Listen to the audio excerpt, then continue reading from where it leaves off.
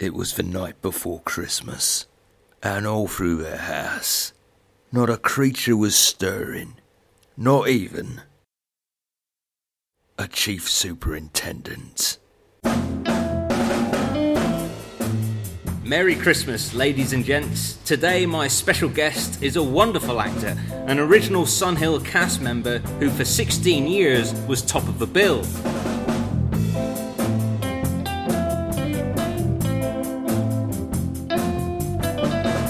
He's been acting for over 6 decades, and today we're at the Southwark Playhouse where he's back on stage.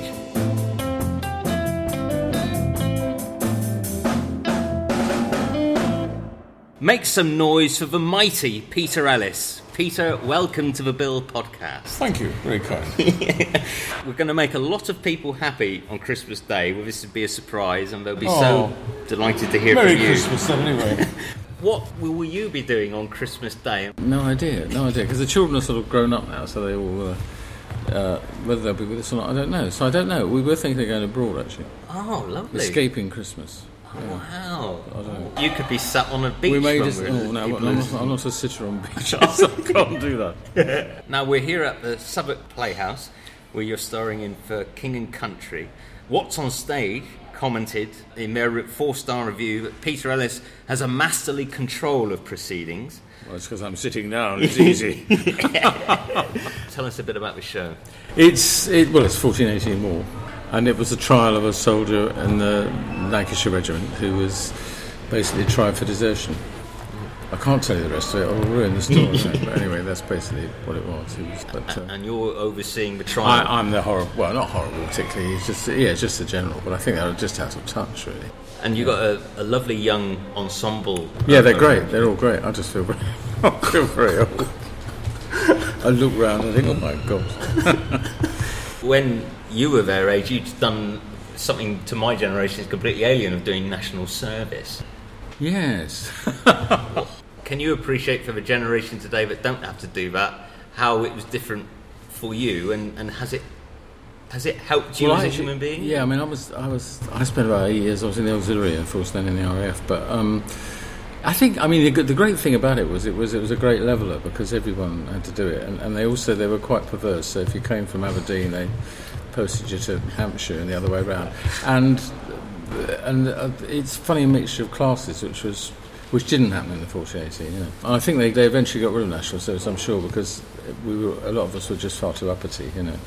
Right. So you got people shouting at us and we're going, no, I'm not going to do that. Thank you very much.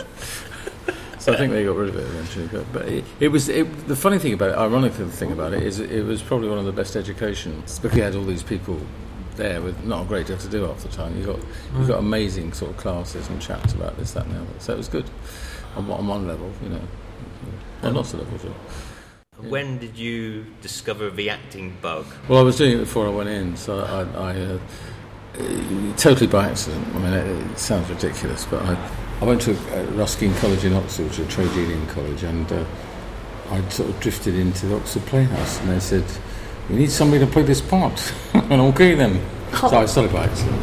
I mean, those days it wasn't it wasn't considered a particularly attractive job, I don't think. And not many people, nowhere near like as many people did it then as do it now. You know, so it's quite easy. Yeah. There were no acting genes in the family?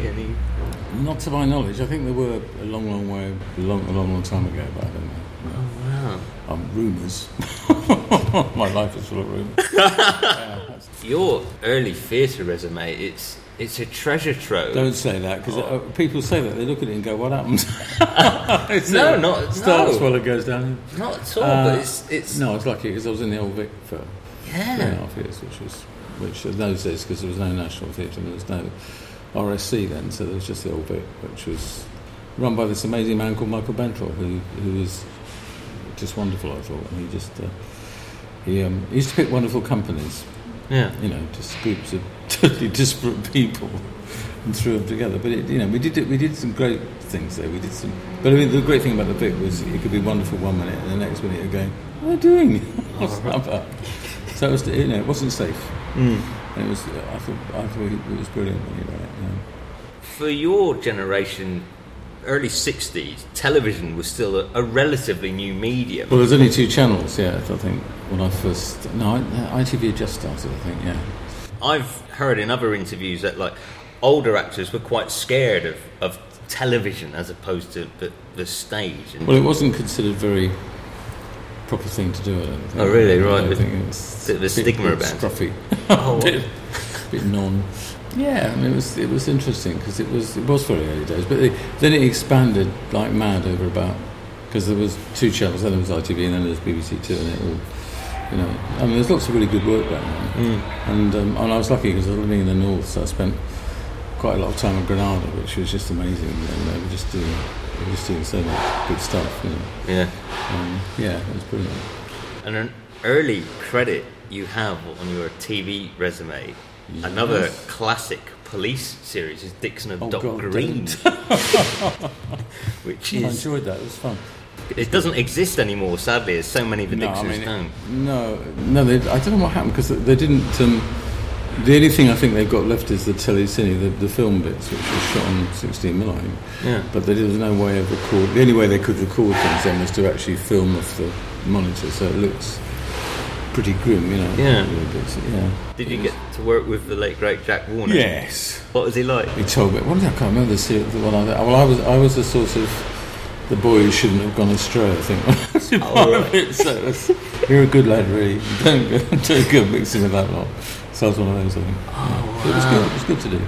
Did it go out live, or was it? No, I did a bit of live television, but no, I don't think it did. I'm trying to remember now. No, I think it was studio, but the thing is, because they couldn't edit the recordings, you had to do long takes, you know, quite long stretches, you know. There was no way of editing the video then, VCR. The other classic show of that era was Z-Cars, which you also did. Yes. And your episode survived. Does it? And it's on DVD, and I have it here for you. Good God! This is for you to keep. Oh, how very kind! I didn't know that. How lovely! Yeah, it's called Takes All Sorts, and it's you and Gwyneth Powell. Is it? Yeah, and you're sat in a pub together after hours, and they come in and they discover that you shouldn't be there. And very kind. Oh, it's a pleasure. Yeah, here we go. It's a lovely perforence because you've got a family of your own, and Gwyneth wants to go off and run off with you, so it's not quite the time. It's funny, you just I don't remember that. When you look at it, the pace is so obviously slower than the Bill. You realise how revolutionary the Bill was. The difference in that fast pace. I think it's also the technology was better. You got lighter cameras and things like that. I mean, it was quite hard because Z-Cars was shot on, and so was Dixon on studio cameras, which are large, cumbersome, and you had to move around. They're quite difficult to move around. So, and the rare occasions when you got so much to do on film, they managed to change it. So when the Bill came along, am I right that you actually were seen for a different role at first? Is that correct? I was, I object listening. I was up for one of the sergeants, and I don't know which one, so I saved my life, but it was one of them. It certainly wasn't Eric's part, because it was one of the other 2 or 3 anyway. And I just walked out. I don't know what made me do it. I just walked out the door quite slowly, and Michael Chapman said, "Just a minute." There is another part, and I thought, "Oh." And they will see, but he said he won't be in it very much, so I thought that's fair enough. I'll go for that. Became an extremely it was good, huge part. Well, I think they wanted it to be about quite rightly, really. They wanted it to be about the officers in the station, really, not about hierarchies, which other series had done up to that. So What appealed to you about the character of Brownlow, and how similar are you to he? Oh, don't say that. God, I hope not. He was great. He was great to play. It was very easy because I was always in the office and sitting down. In fact, it was the curious thing. The set was this office upstairs, and it was full of Halesbury statutes of England. So I spent most of my time reading. I became quite knowledgeable in English law in a twisted way. I'm an expert on the Hay and Straw Act and also the Military Tramways Act of 18 whatever it is. I don't know. So you read these things. Actually, it's funny because you read them and you think, we're mad in this country. It's insane, the laws we've got. But anyway, that was it. So, it was a comparatively easy job because he didn't get out much. The only sort of thing I tried to do and failed was I said it would be nice if he occasionally had a bit of humour in it, but of course you can't really, because you haven't got anybody of equal rank you can be humorous with. Because I came down here to Southwark once, because they used to let us go out and talk to real police, and I went out with the chief super. They said, we've arranged you to go a walkabout with the chief super in Southwark. And the PC that was with us said, oh God, I don't want to go out with him, because he obviously really got out, because he got out and started walking around the markets going, get him! Who's that? What's he doing? And I thought, I'd love to get that in, because it was just very funny. Yeah. This bloke been sitting in the office for months and suddenly been let loose, was going around looking for trouble, whereas all the neighbourhood watch police were going, it's all right. So I didn't succeed in trying to persuade him to do that. Is it true in the early series, before the move to Barbie Road, but your office was in fact Michael Chapman's office? I think it was the production managers, if I remember. Right. But yeah, it was quite embarrassing, because you go in there to film and they go, oh, Jesus Christ. So you get lots of mutterings and they pick up all their files and walk out. It was mad. Barbie was it was just wonderful. It was a nutty way of making it. Because I think a lot of the offices doubled up as other things. Right. And it was quite great. And we also hit the newspaper dispute that was going on just opposite us. So, yeah. Because I had this battered old 2CV that I used to drive to work in, and because there was a police call, and I just drove up to it, and they waved me through, and I could see this bloke going, hang on a minute. Yeah, didn't know where to salute. Who the hell's that? So then eventually we had to go, really, because it was just impossible to work there, I think. Yeah, because we were right at the back of News International. In the first series, you get your first wonderful telling someone off. And you play it so nicely. It's Tony Scannell has been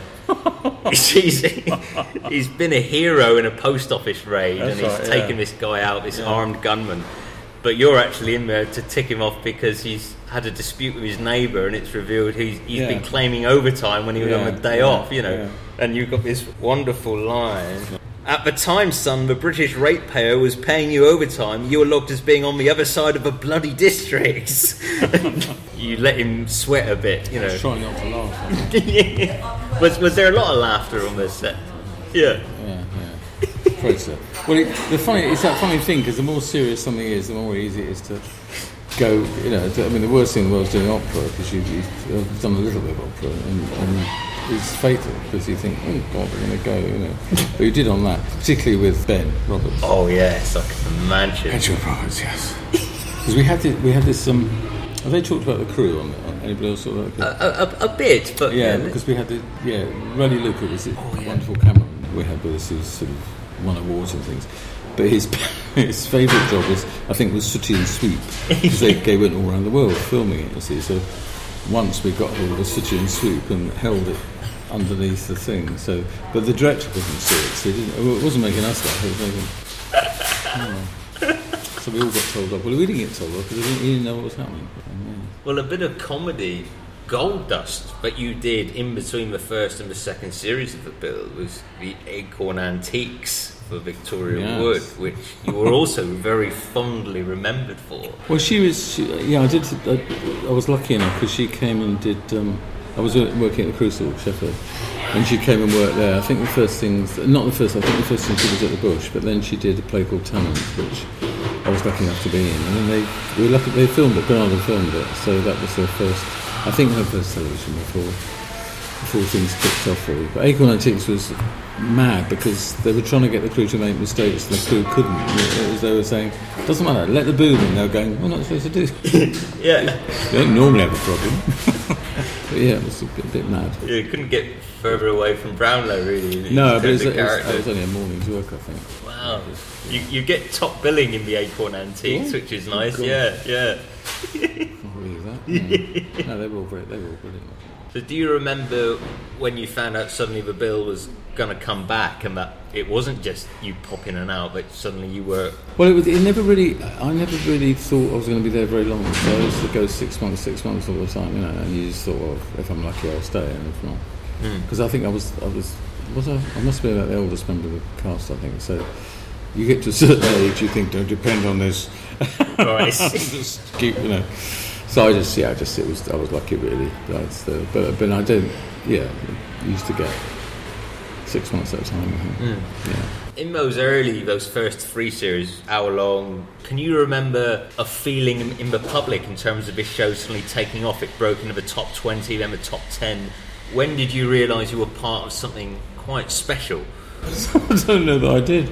I think it was funny because we did 2. Did we do 2 series? Then it stopped for a year, didn't it? That's right. Yeah. So I thought that was it, really. I thought, and it was great to be part of it because I suppose the big thing that was going on at the time was things like Hill Street Blues, and it was sort of our version because I think we were both at the same time. I don't know which came first. But what was lovely was the way it was shot. Because it was just lovely handheld and very innovative, I thought. And we had great directors on it, and the great thing Michael Chapman did was he had great writers on it. He was very good with the writers, and he was a bit of a genius, really, in his quiet way. And we talked about Michael. Yes, he kind of ran it like a military operation in a way. Well, he was ex-Navy, and it was wonderful because it was. But that's no bad way because AOL TV used to be run like that. It was all run by ex-Navy, and. I mean, you used to go there for an interview, and they said, "You need it on the quarterdeck." And you go out there. But Michael was because I was in there once, and very early in the morning, he used to walk from Paddington to Merton, apparently. Wow. But I was in there with, and this voice suddenly came around the corner going, "Bosun, come here!" And I thought, "Oh God, he's gone. He's looking for the bosun." It turned out to be his Labrador. But he had a wonderful capacity to know what was missing. He'd look at a script and go, "Where's the scene between them and them?" And he's just a great editor, great script editor. Yeah. As well as being a very good producer as well. Yeah, they started to get you out and about more. You start a neighbourhood watch scheme. Yeah. There's a writer called Christopher Russell, and he seemed to love Brownlow. Yes, Russell, yes. Yeah, big fan of yours. Yes, writes some of your best stuff. Yeah. Brilliant that you're addressing a neighbourhood watch scheme. They all go off on a tangent, and a lady stands there and goes, "Oi, the man's trying to talk about neighbourhood watch, not dog shit." And you do a wonderful just glance. You go, right, you've all seen the leaflets, and it's just a wonderful bit of comedy timing. Yes, I don't know where that came from. And you go outside and realise, you say, "Some bastard siphoned my petrol, your car won't start." I don't remember that at all. Oh, it's great. You and Ashley Gunstock, you're trying to start the car, and Ashley's looking over nervously thinking, this car isn't going anywhere. It's a nice bit of business. When do you think for you, was there a moment where suddenly your recognition with the public when you're out and about changed because of the bill? Did suddenly you... Not really, because I don't think... no, not really. No, I mean it was when you're out with everybody else. Right. You had to be with the others to be noticed. Really? Yeah. I find really, that. yeah. Wow. Yeah. Well, it's the strangest place you've Mostly ever because been. I'm very scruffy, you see, so that maybe other things. But strangest place what? But you've ever been recognised or... I went to Australia and I was surprised there was quite a few people in Australia. I did a couple of tours out there, but yeah, that was a bit odd. But the weirdest thing is the police recognise you, because they don't quite know where they know you from, but they think, they can't quite know you, and then they'll go, sometimes on Z cars I got pushed up against a wall once and playing a villain or something, and this guy just in Shepherd's Bush pushed me against the wall and said, "I know you, bloody know you." And I thought, it doesn't occur to you to say, I was on television last night, that's right, playing a villain. It just occurred to you to say that. You just think, what have I done? Yeah.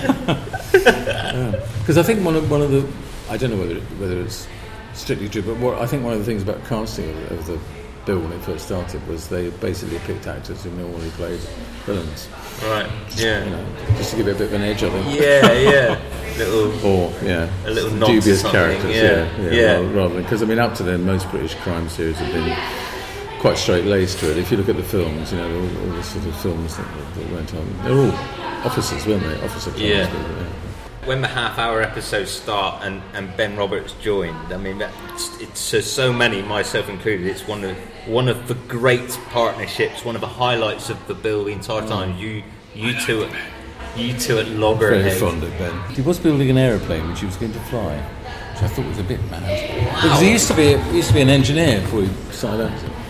So he was building a plane or something. But he was wonderful. I liked him. How you often reacted looking at scripts together, thinking, "Oh, they're going to make us do this week." You What we did, you very rarely discuss the things because of the way it was shot and because it was quite fast. I don't think you ever talked about scripts sometimes because you could well arrive in the morning and find yourself doing bits from different episodes. So it was lovely to work with. In fact, we did a script called The Mortician's Tea Party, which we shot in Norfolk, Suffolk, I think, about two northern morticians.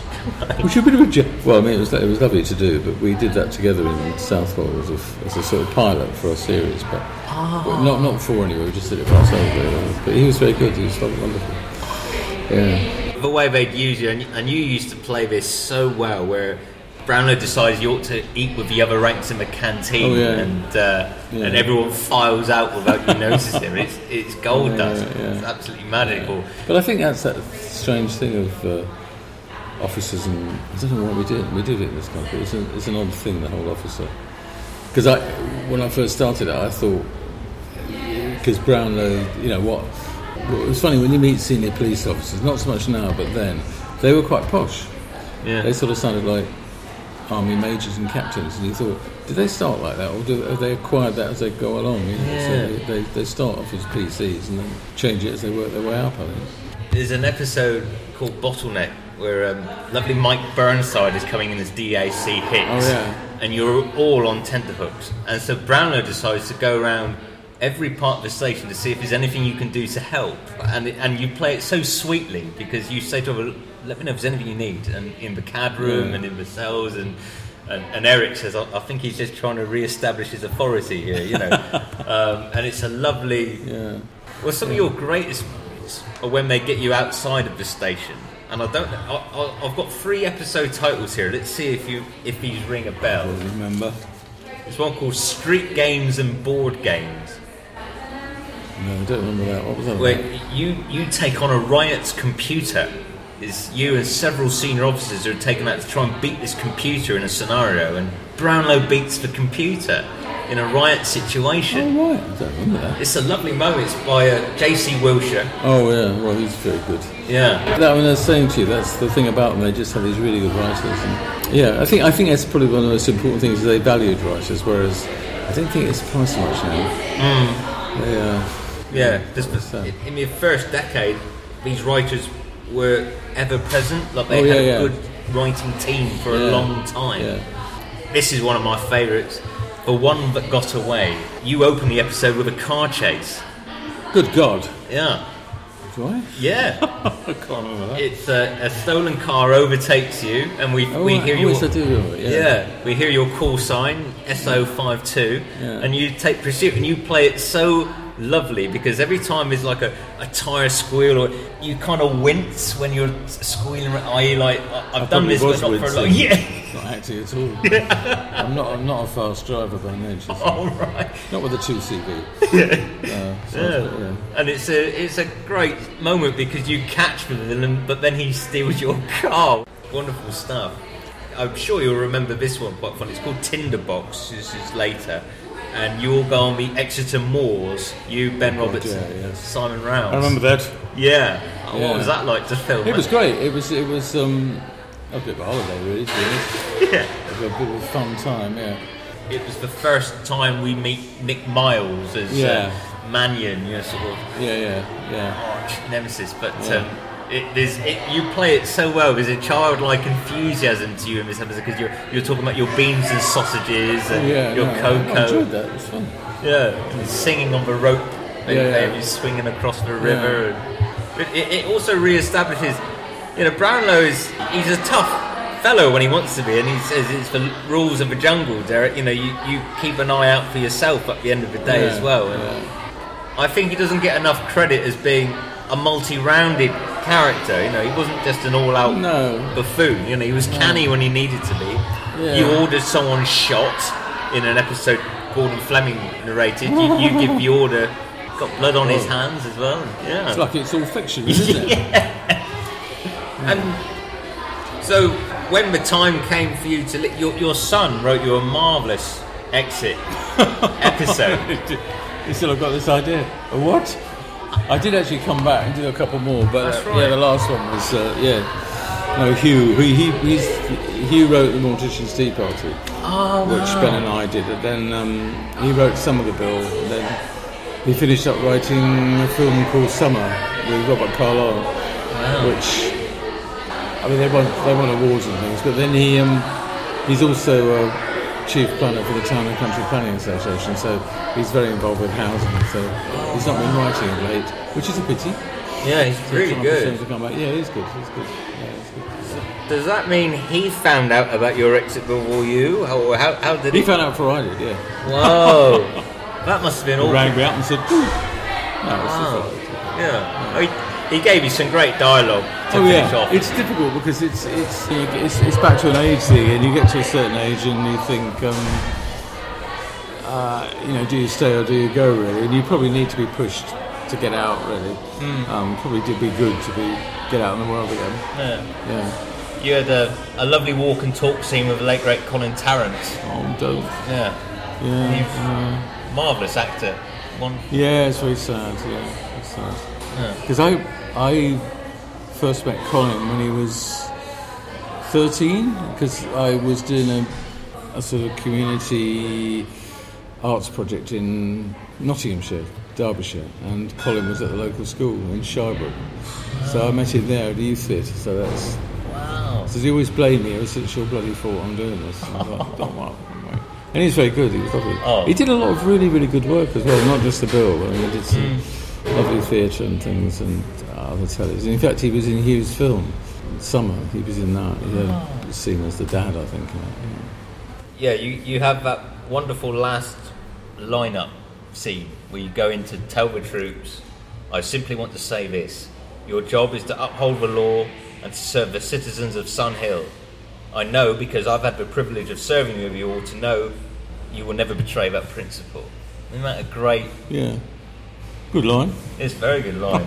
And then you tell Nick Miles, these are the best people you'll ever serve with. You mess them about, I'll have your guts for a necktie. Yeah, that's right, I remember that. Yeah. Because Nick did the thing on Dartmoor, didn't he? That's right. Yeah. I hope they gave you a big leaving party, did they? Well, we used to have very big leaving parties. I don't think I got one because why didn't I not get one?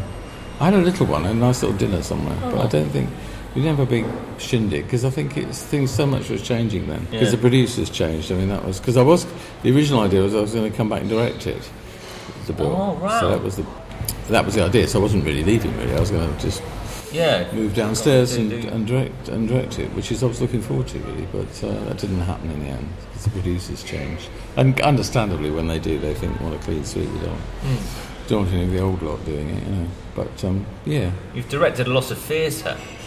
I've directed a little bit, and I've directed a little bit of film, telly, but not great, not masses, just little bits here and there. Do you enjoy it? Yes. I don't know how good I am. I sometimes, I mean.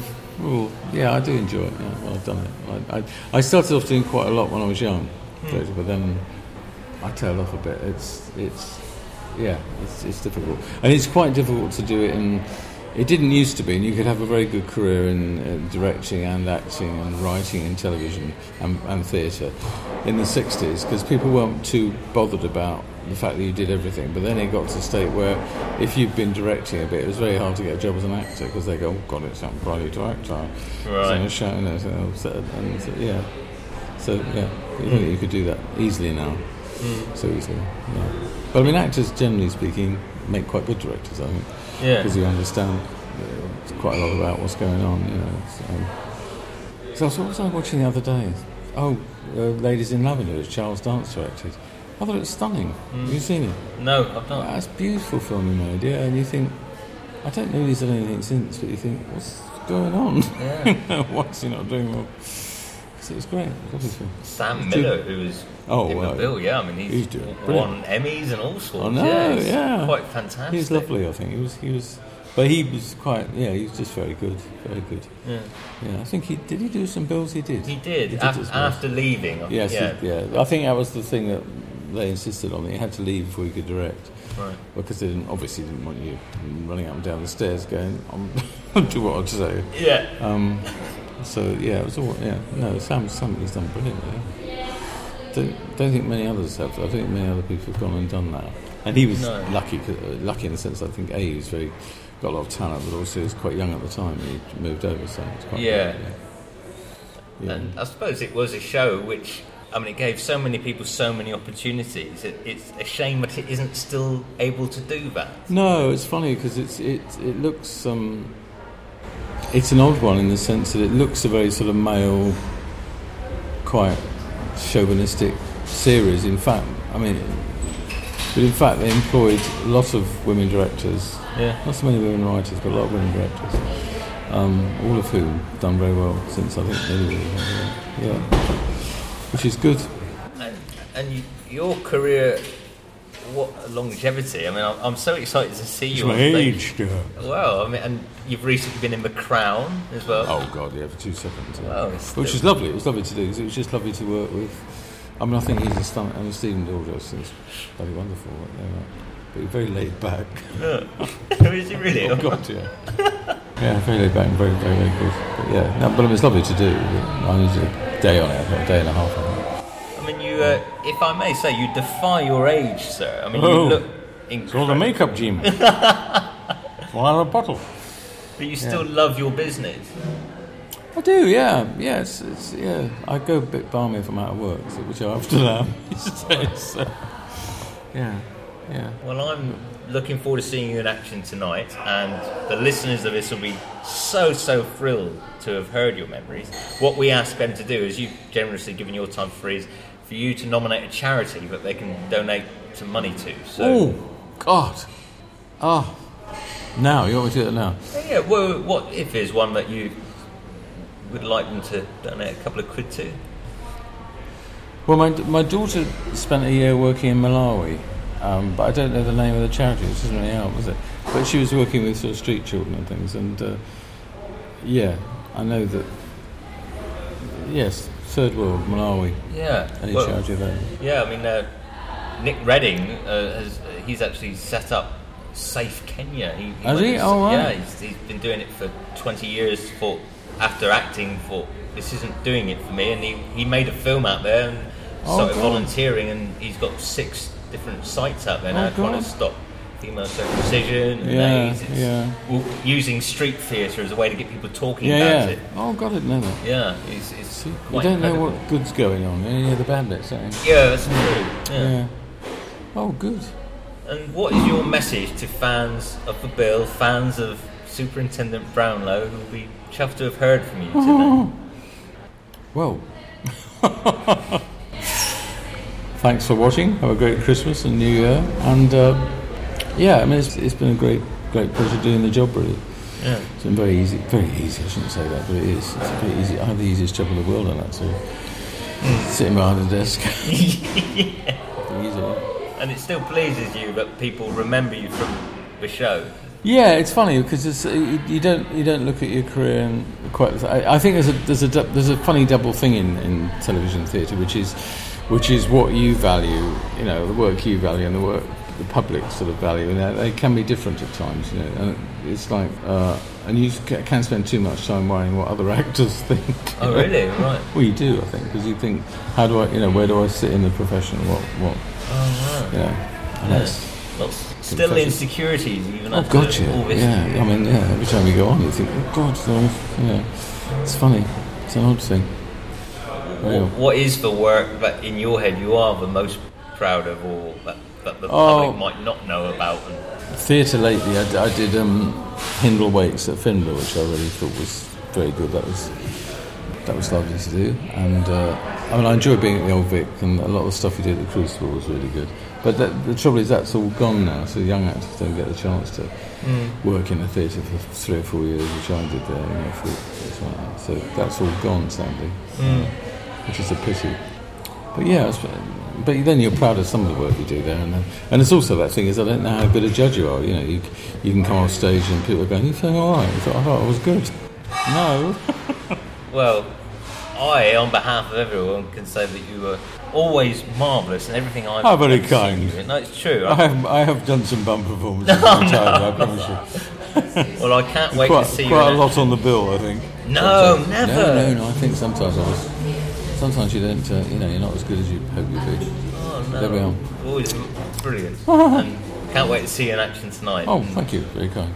Peter Ellis, legend. Thank you, sir. Thank you very much. Thank you very much. Amazing. Lovely. Thank you for this.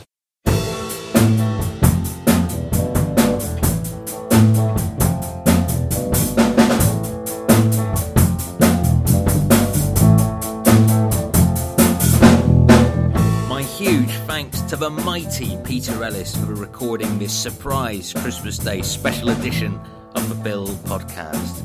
Sorry for the occasional background noise. I've done my best to balance out. I don't know how many times that member of staff went into that room clanking keys and dropping plates and knives, but Peter was also being such a pro, he was resting his voice before his brilliant performance. The Brownlow boom was in full force in For King and Country. Peter also provided a few moments of comedy in what was a superb, if hard-hitting, production. It was a really special experience to see the great man on stage in his 80s. Very inspiring and hope for us all. So thanks again, Peter, and my huge thanks also to Peter's agent Amy, who was so helpful in setting up the interview. So everyone, give a big thank you to Amy.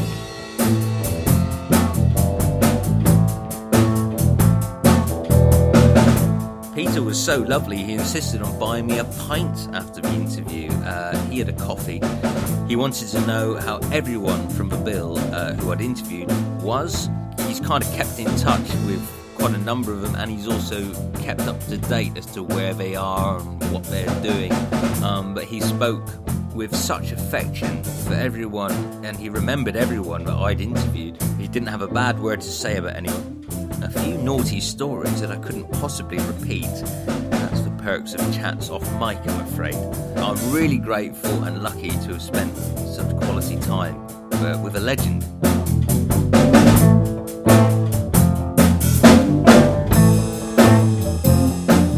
I'm going to guess that Peter's daughter volunteered for Open Arms Malawi, to give orphans in Malawi the chance to grow up with a loving family environment and the security of a home. You can read more and make a donation or look to volunteer yourself at openarmsmalawi.org.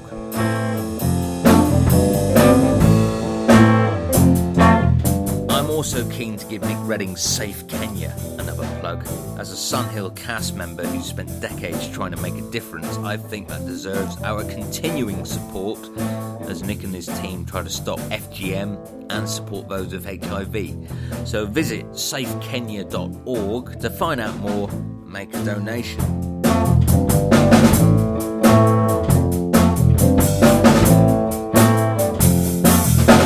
I hope you are all having a wonderful Christmas and that this podcast has done a little to enhance proceedings. May I take this opportunity also to say thank you, every single one of you who tune in, who comment, who share, who like, who retweet, who quote tweet, and those who message me to say how much you enjoy the podcast. I am really grateful. As you know, as you probably heard, I'm taking some time out from recording new episodes of the podcast. My job continues to provide me with new and exciting creative opportunities, which I'm currently enjoying focusing my energies on. There are some true Sunhill legends who are up for an interview, so when the timing is right, we'll find a new way of walking the beat down memory lane.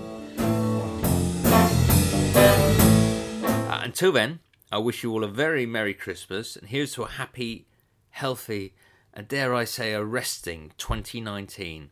Bye for now, and thanks again.